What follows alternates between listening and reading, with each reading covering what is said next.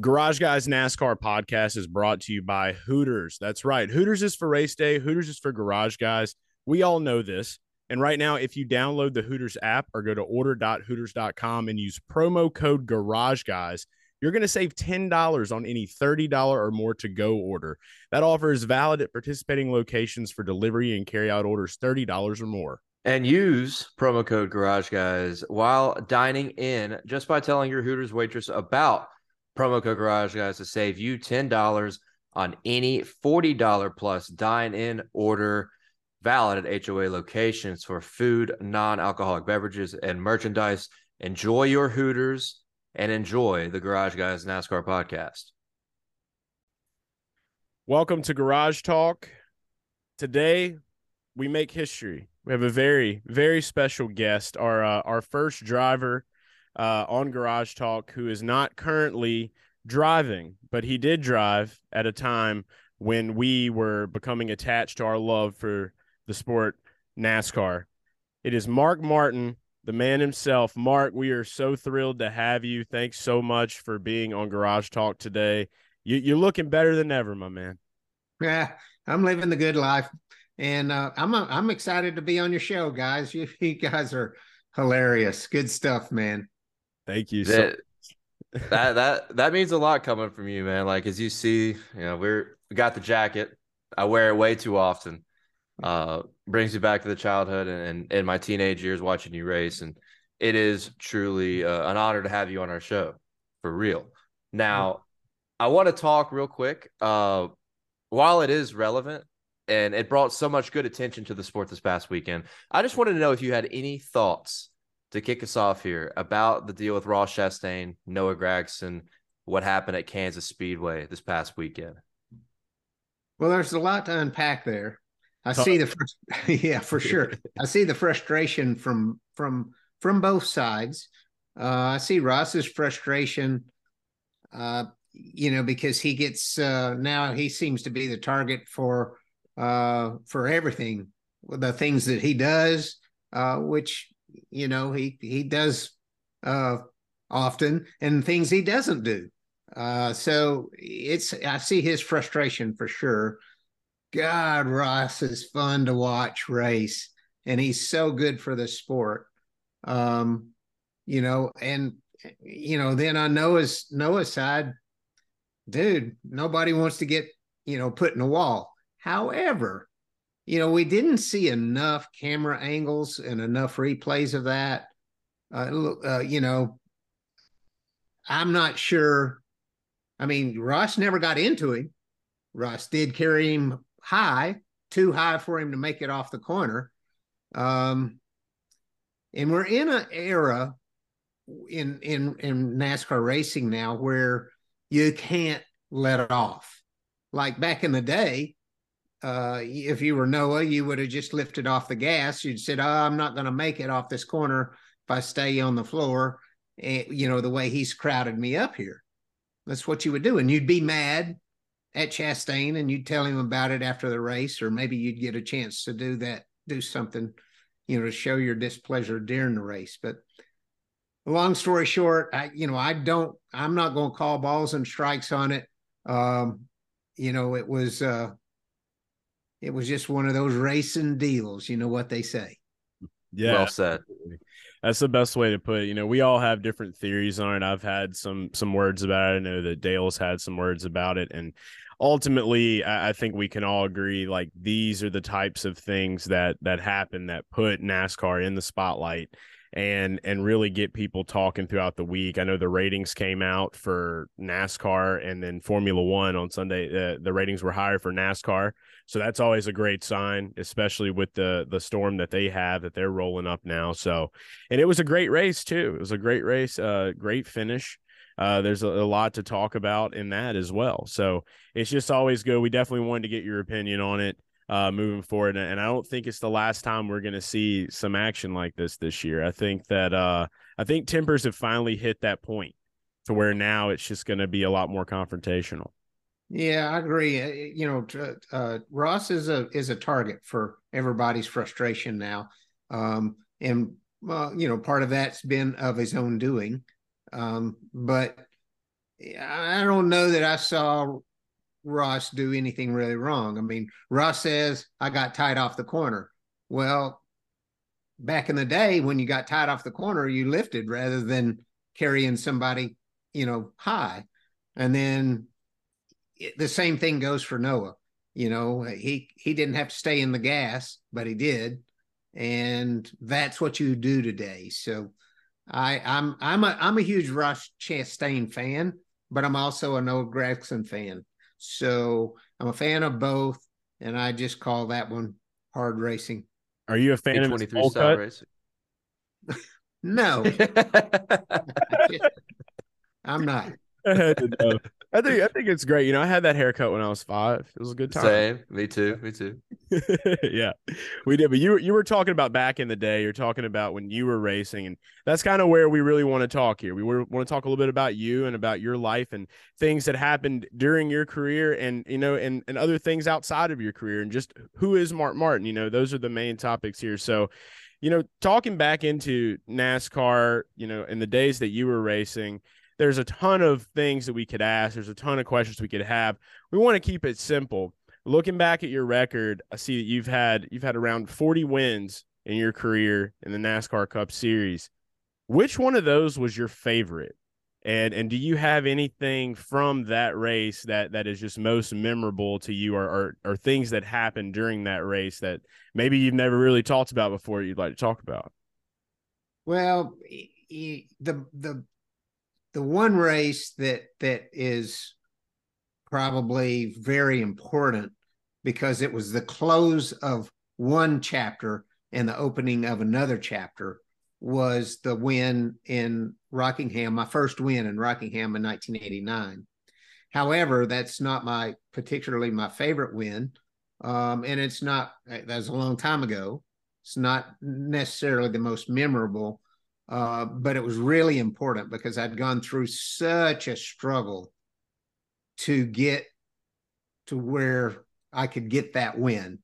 And at that point, I knew that I could win more races. I was with a race team that we could win more races. So it was really important. It was the opening of that next chapter, which led to, a total of 40 wins and a bunch of Xfinity, at the time, Busch Series wins and a lot of other things. So true success really started to happen after that one. The most memorable to me is 2009 Phoenix with the 5 car, because I really thought I would never win again. And the significance of that really is I can't describe the euphoria that you feel or that I felt when I would win a race. It was something I can't describe.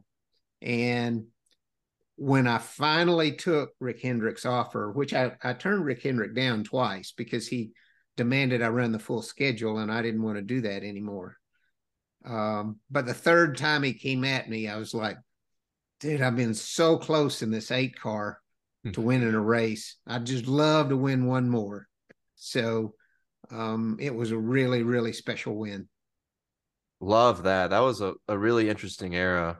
And that was so much fun. I was 13 years old, and me and my dad always rooted against Jimmy Johnson all the time. So that year was really cool seeing you put him to the test in a time where he was super, super dominant at Hendrick Motorsports. Yeah, looking into it now, I don't even know where I was about to graduate high school. That shows the age gap right there between Dale and I. So yeah, that's I remember when you were running that 5 car, man. And Phoenix is one of those tracks. You talk about the euphoria that you feel. It's almost like, when people are out there and they're really good at their craft, it's just, I've heard a lot of people talk about, it's just this it's this feeling almost like chills that runs through you. You don't know where it comes from. You can't control it. So maybe something similar to that. It's just like, it's something that's, I don't know. It's almost alien. It's weird, Yeah. I can tell you that I vividly remember walking out of the garage area, looking up at that, it was dark, looking up at that lit scoreboard and seeing that number 5 on the top And then whenever I got to it, pulling my phone out of my pocket and seeing all the massive number of text, that I had gotten. So it was, it was a real special time. But anytime you saw your car number at the top of that any scoreboard, that was a good feeling. Yeah, the only feeling I get to know similar is on iRacing. So I try to replicate that in some way, shape, or form in the virtual racing world, Mark. But we talk about how big of a moment that was for you and like your comeback. Your career longevity is just ridiculous, right? It's absolutely amazing. You got to race with Richard Petty, and you got to race with Joey Logano. If you really think about that, that's pretty insane, thinking about the linear path of the history of NASCAR. And throughout all this time, we had to word this question a little bit differently because we were going to assume there's going to be one key answer here.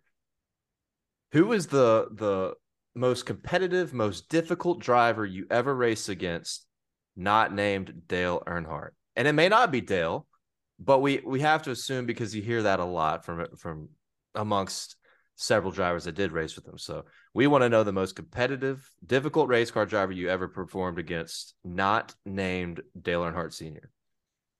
Excellent question. The answer would have been Dale Earnhardt. Easy. You were dead on it. The next guy that comes to my mind was Larry Phillips, and Larry taught Rusty Wallace and I, how hard it was going to be when we got to the top.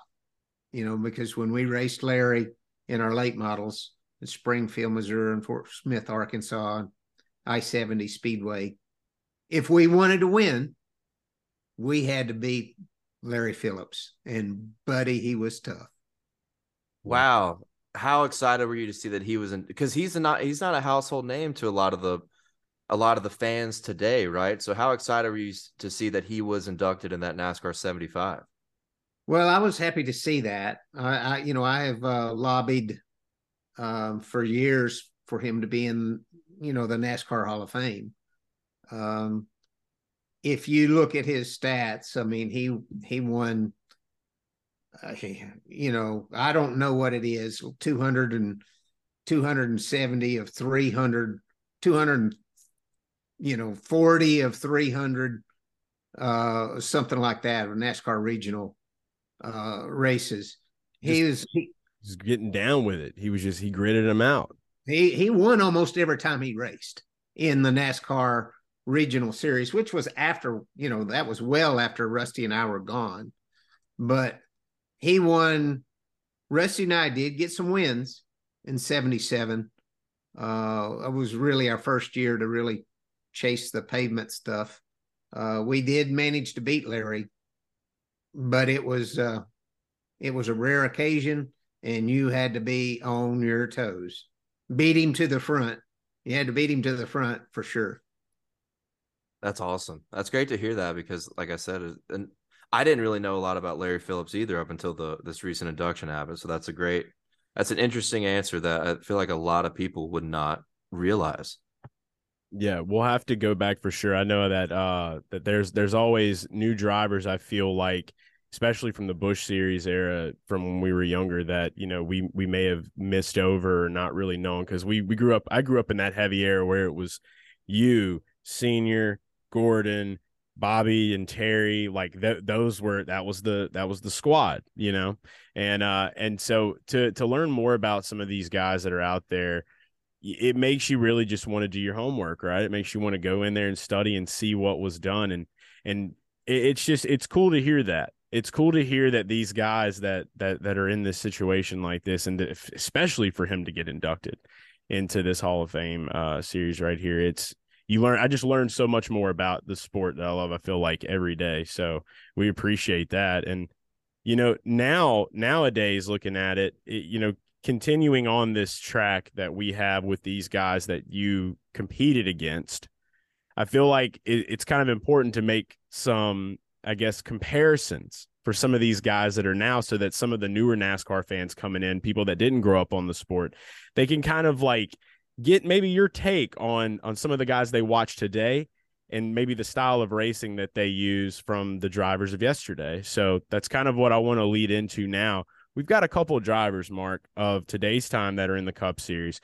We want to know who you think they are most like from some of the drivers you've competed against in the past. And I want to start that list off with a guy that's currently with Joe Gibbs, and that's Christopher Bell. Christopher Bell flies under the radar some. He's a really, really, really smart racer. He reminds me probably a lot of Terry Labonte.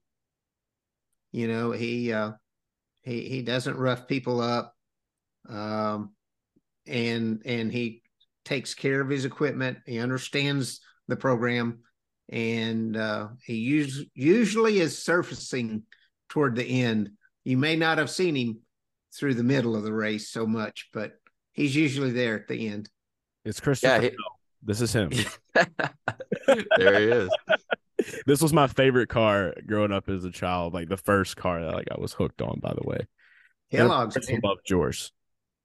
Yeah, we got some that just reminds me it's throwback weekend. Yeah, I usually don't wear a mustache, but it's throwback weekend. We'll be at Darlington, so we got to. But I think it's a good time to start with a guy that's under the radar and move into someone who is probably the opposite of under the radar, at least from a storyline perspective in 2023, but probably a similar type of driver.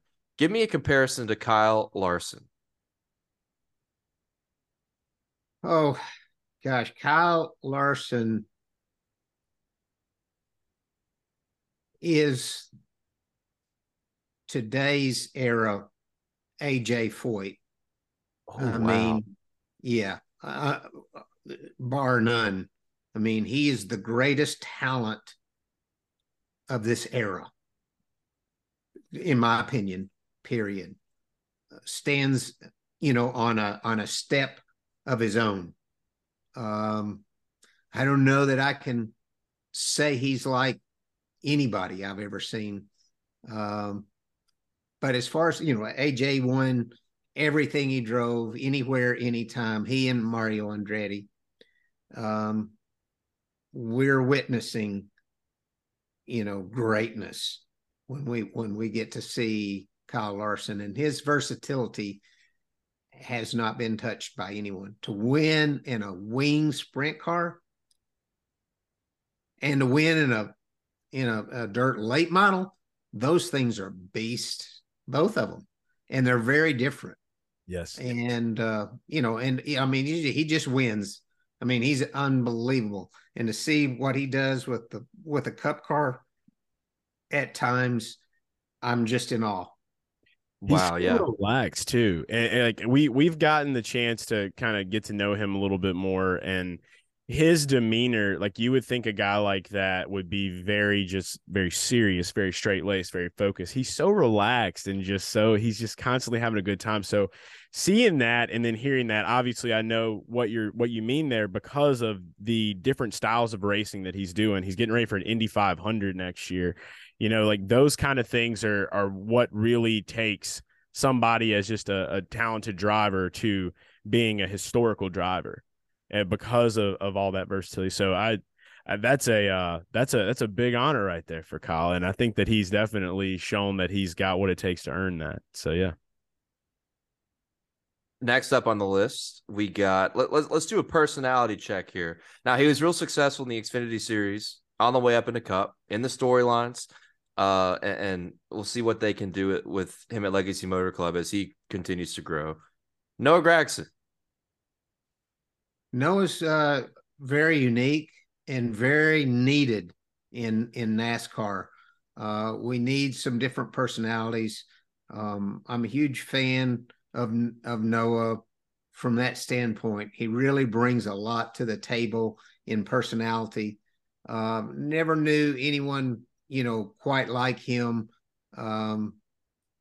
His He's flamboyant, but he isn't as flamboyant as Tim Richmond was. So I can't, I can't put him in that likeness. But he tends that way, and in a day and age where everyone has to watch themselves so closely from every single direction, Noah, has expanded his personality out. I mean, I love all of his personality. I love the fact that, the streak there where he was getting sick when he won races.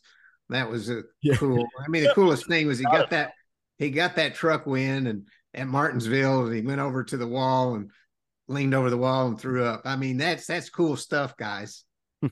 Yeah, that's quite the I won't say celebration, but quite the winning tradition, I guess, for him. It's pretty crazy. It's probably funny. One that he's glad that he got to stop doing. I've made this new comparison to him. Like, they call Jimmy Spencer Mr. Excitement. I call Noah the new Mr. Excitement. He is the new generation Mr. Excitement. So I don't really know if I would compare the racing styles to be similar, but especially if it becomes a personality and the just being out there, I definitely could see that. Yeah. Another one that we have on here is good pal, good friend of the show, Tyler Reddick with right now with 23XI Racing. He's kind of shown that he's been chopping away at that Road Course King trophy. Yeah, Tyler reminds me a little bit of Cale Yarborough.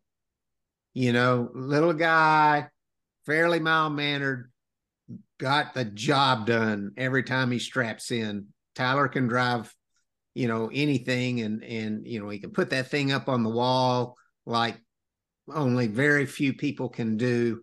Larson can do it, but man, he is so incredible. And he's just he just digs. He just gets in there and digs and doesn't make a big show of himself and doesn't really put himself out there. That's kind of how Cale was. He'd answer your questions, but he would climb in that race car and he would give you, a fight like you'd never seen. That's a great one. Tyler Reddick, he's a good dude outside of being a phenomenal race car driver as well. Let's do one more. And this is the one that we talk about the storylines and everything in 2023. And it's been a common topic about the comparisons to Mr. Ross Chastain. Yeah, Ross, gosh, I can't recall anybody that I ever raced with other than Larry Phillips and Dale Earnhardt that was as on the gas as Ross is. And matter of fact, I think Ross is more on the gas than anybody I've ever seen. That dude, he never checks up for nothing. He's fun to watch. He has had more contact than I condone. I'm a real believer in clean racing and fair racing and may the best man win and all that stuff. Unfortunately, we don't live in an age where racing can be conducted like that anymore. There's a lot of factors that go into that, but the person that's going to be the most successful is going to be the person that is the most aggressive and the most selfish on the racetrack. I mean, he's going to have more success than someone who doesn't have that. And it would be a tough, it is tough for Harvick and for, guys like that, even Martin Truex Jr., they win races because they're so good and they're so smart. But it's got to be a challenge for them to adapt to these wild double file restarts, big, massive runs. If you get a run, you can't lift no matter what. The wakes of other cars and the air You have to go somewhere that other people aren't running. Back in the day, you didn't have to do that. You found your groove. And if you were running the bottom and the guy in front of you was running the bottom, you'd just keep working him till you'd finally get under him. Push him hard enough that you could get under him. But you can't do that now. You've got to run above him and figure out a way to get a run from up above and crossover or whatever. Right, clean air is important, and Ross Chastain knows how to utilize it and get around it. It seems like we love those comparisons, even though the racing is, as you said, substantially different from now and then. Yeah, everything changes over time, and I think it just presents that's what we love about it, right? It presents it to where you preserve, what was one way in another time and what is today in this time, and it gives everybody this different talent and this different type of just different obstacles that they have to work through. So it kind of puts everything in its own category. So those are great comparisons, and we appreciate that. Have you checked out dailydownforce.com yet? If you haven't, I want you to go right now to dailydownforce.com and get yourself some official Garage Guys merch. If you consider yourself a true loyal Garage Fam member, then you're going to need to show it off to the world. You can buy yourself a Garage Guys rope hat, a Garage Guys trucker hat, an official Garage Guys t-shirt. And if you remember NASCAT from Auto Club, you can show how much you care by supporting NASCAR's Harambe, NASCAT. You can find betting articles each week from Dale Tanhart and NASCAR Titan Greg Mathern. It's got everything you need. DailyDownForce.com. Now back to the podcast. And now talking a little bit more about you and your personal life. Obviously, one big thing for me that I've learned about you later in life, literally just learned this last year. Don't know how I've missed it, but it was something that just blew me away, was your love for Gucci Mane and his music. I'm a big Gucci Mane guy. I'm a big The State versus Roderick Davis fan. That was where I got big. That was right when I was getting ready to graduate high school. We were big into listening to that. He's had a ton of other mixtapes, ton of other hits. We got to get him to a race. I know that much. We're going to find a way to make that happen. But when did you start getting into to Gucci, or just hip hop in general, just rap? Like what kind of got you into that? Have you always listened to that music? Or? No, I was pretty much a, rock guy, AC/DC and Aerosmith kind of guy. And in 2002, Ben Leslie was my crew chief, which was a young to me crew chief at the time. And he said, we're going to build you a special car. We were in for the $1 million bonus at the Coke 600. We're going to build you a car. I know how you like it. I'm going to push the nose to the left 1.5 inches. I'm going to pull it forward. I'm going to push it down. I know you like loose race cars. We got wind tunnel time. We're going to do this stuff. And we're going to test. We got to test. And we're going to go get that $1 million. And I said, you do that, and we win it. Half of what I get, half of my money will go to the team. I want it that bad. And so when I show up at the test and walk up into the trailer, he's got the Chronic just blaring. Let's go. Just blaring, man. And I became immediately just a huge Dr. Dre fan. So I was all over Dre.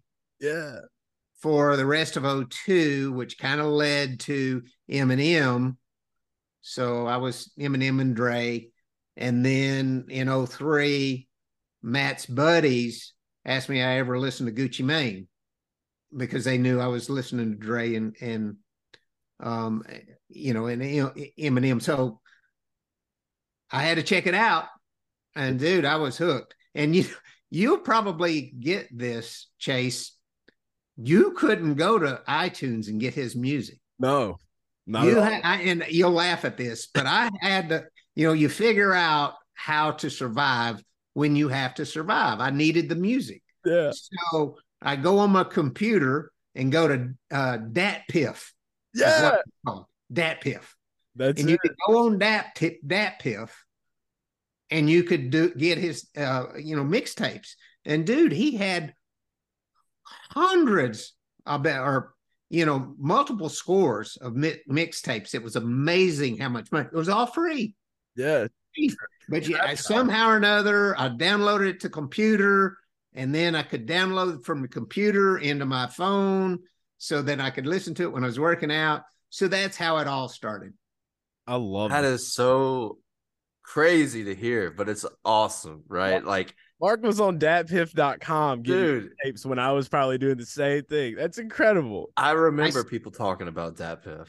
Yeah, I still have my sign in and log in for DatPiff. I saw it the other day. It's interesting. I was actually going to ask, my follow-up question was, what other rappers are you into? But now I see that, now seeing like how you got into Gucci. I hated Gucci growing up, man. Like, and I was at a time where rap culture became huge, right? And all my friends loved Gucci.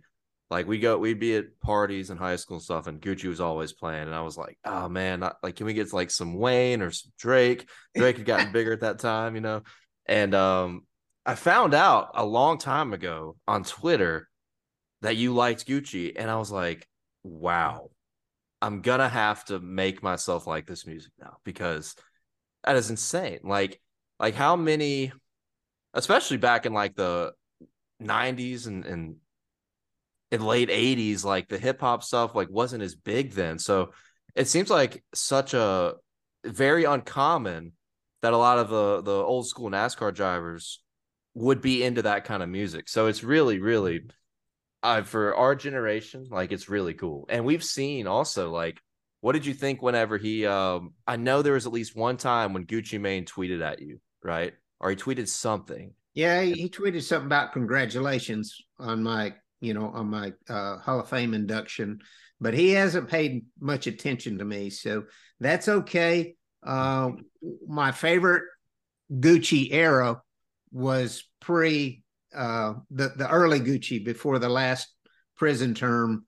When he came out, he was a new man, and he still demolishes anybody that he raps with. Like if they do I don't know what you call it, duo. If there's a song with another great rapper, when Gucci does his part, he crushes anybody. If I was a rapper, I would never do anything with Gucci. Yeah, because he crushes them, even today. But the best Gucci is the one that sounds like he's got a clothespin on his nose, and he's just rapping with Zaytoven or whoever, and they're there's the old stuff, the scary Gucci. That's the guy. Yeah, dude, I don't even know who Zaytoven is, Mark. Dude, who is Zaytoven, sure, man? Well, Zaytoven's incredible, but he didn't make it big, because it's where you are and who you know. And I don't know how Gucci made it. I really don't, because he did so much music and put it out for free. It was ridiculous. But that the one time when he went to prison, what did he do? Chase put out like 13 albums while he was in prison. Yeah, so that had to be sometime around, I don't know, that was like, because his first couple mixtapes, he had Trap House, and then he had like Hard to Kill, and then it would have had to be around like 07, 08. I can't put a finger on the time, but that stuff that he does, he's just, look, you guys have to understand, there's something wrong with me. In fact, there's a lot of things wrong with me. There's not. Okay? So don't try to understand why I like Gucci. Okay. Because you ain't going to figure it out. That's the beauty of it, though, right? Like that, it's like music is like, I tell people all the time, it's the universal language. Music is blind. It doesn't matter what you look like, where you come from, how you live your life. Like when you hear something and you know it's for you, it's for you. And that's just how it goes. And I'm just glad that Gucci Mane chose you and you chose Gucci Mane, because like me, I remember I'll tweet you all the time. Like when he did after Young Dolph, I'm a big Young Dolph Key Glock guy from Memphis. I love Memphis rap. I'm from New Orleans too, so obviously Lil Wayne. I grew up Big Timers, Juvenile, that was all my stuff. The Paul Wall era, Mike Jones, like that's everything to me. And then of course, The Chronic 2001 was the first, that was the first rap song. Forgot About Dre was the first song that I remember listening to as a little boy. Like, because I think me and your son are around the same age, so it makes a lot of sense why you would have been hearing that, and you'd have been here because like him and I are right there in the same area of music. So yeah, it all makes sense. There's nothing wrong with you, man. And you're on datpiff.com. I'm sure you've had the traptapes.com on your Burnt CD player at least a million times. So I love it.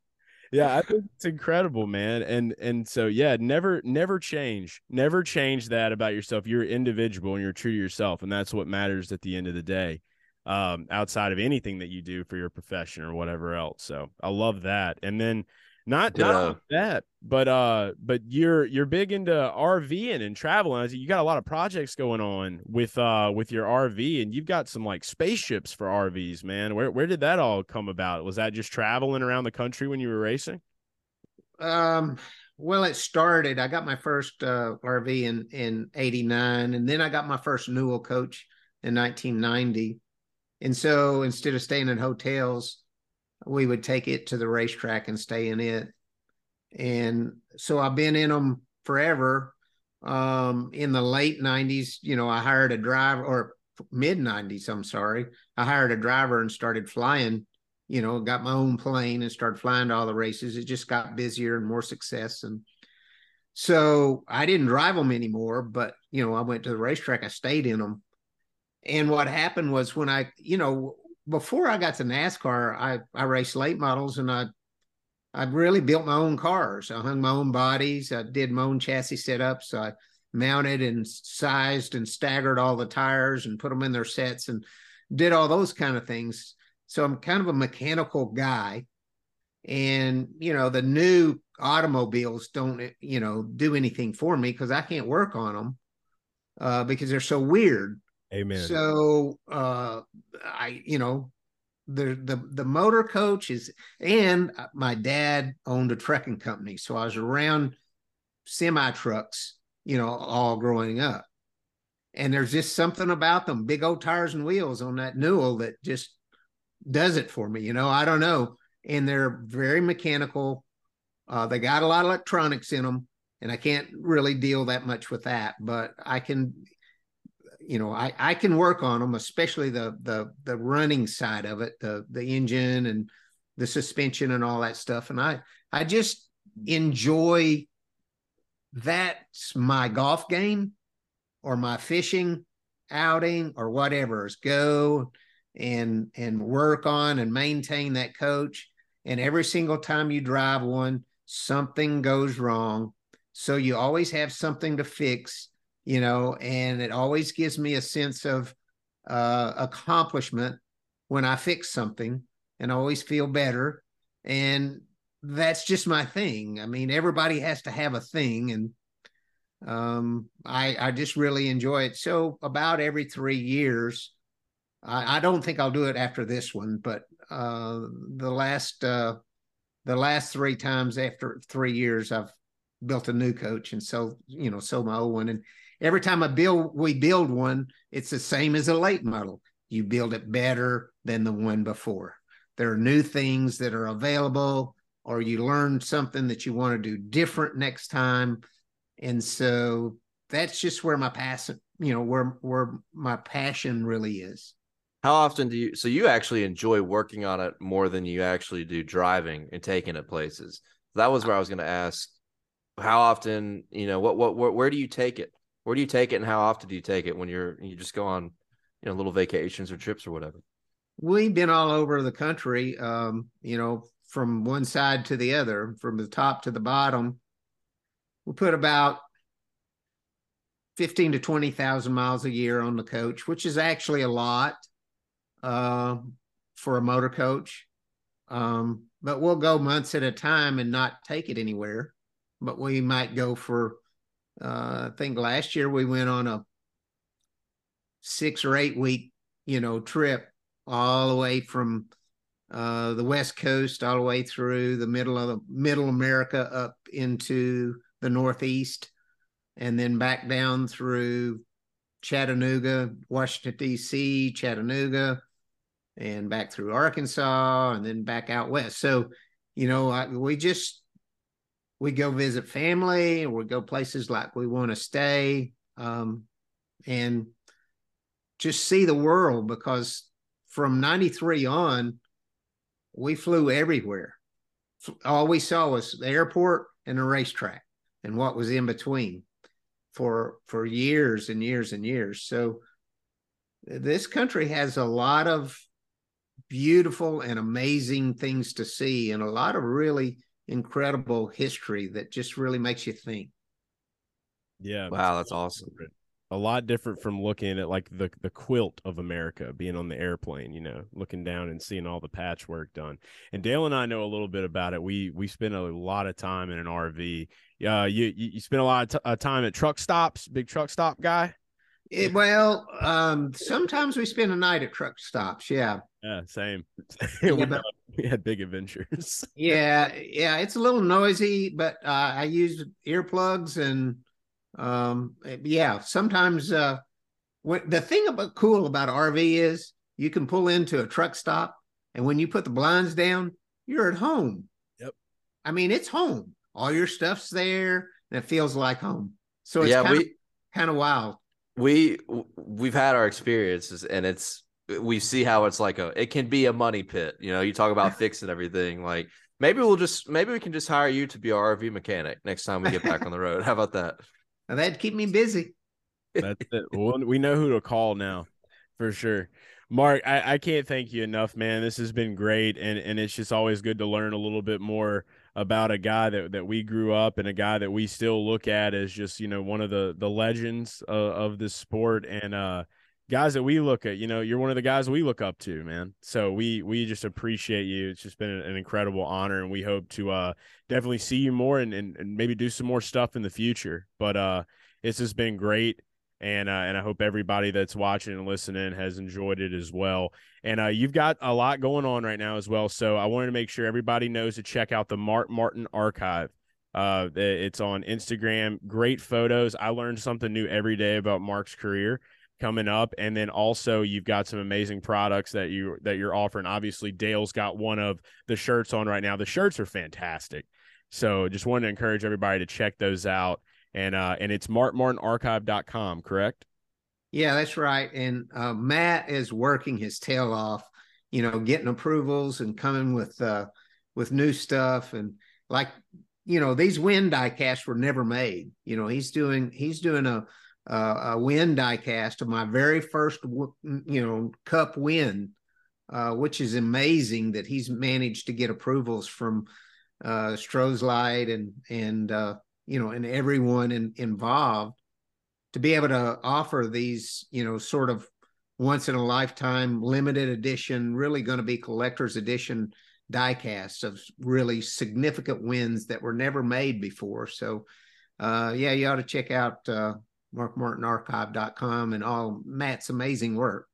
Yeah, we appreciate Matt for continuing to spread the legacy of your awesome career and everything you accomplished in the sport. And just to reiterate, yeah, this has been amazing to have you on the pod, Mark. We really appreciate you. Can't wait to see you again at a race. Is there any race you might be going to in 2023 or anything you got on your radar? I could possibly be at Vegas in October. I'm going to be out of commission most of the summer with a shoulder surgery, so I won't be out and about there for a while. You want to meet me at the blackjack table? You like to play roulette or something, or... I'd rather spend my money, not lose it. Hey, that's a smart man. I did figure. All right, there. We love that. Well, look, we wish you nothing but good fortune and good vibes through the surgery, and we'll be keeping up with you. You're on social media everywhere at Mark. Is it at Mark Martin, or is there anything in between? So one Mark Martin on Instagram, and then it's just at Mark Martin on Twitter, and I'm not even sure how you find it on Facebook. I do have Facebook and am fairly active on it, but I don't understand how it works. Nothing wrong there. Well, look, everybody knows who Mark Martin is. You Google Mark Martin social media, you'll find everything you need there. Thanks so much again, Mark, and we'll see you again soon. This has been Garage Talk with Mark Martin. Have a great day.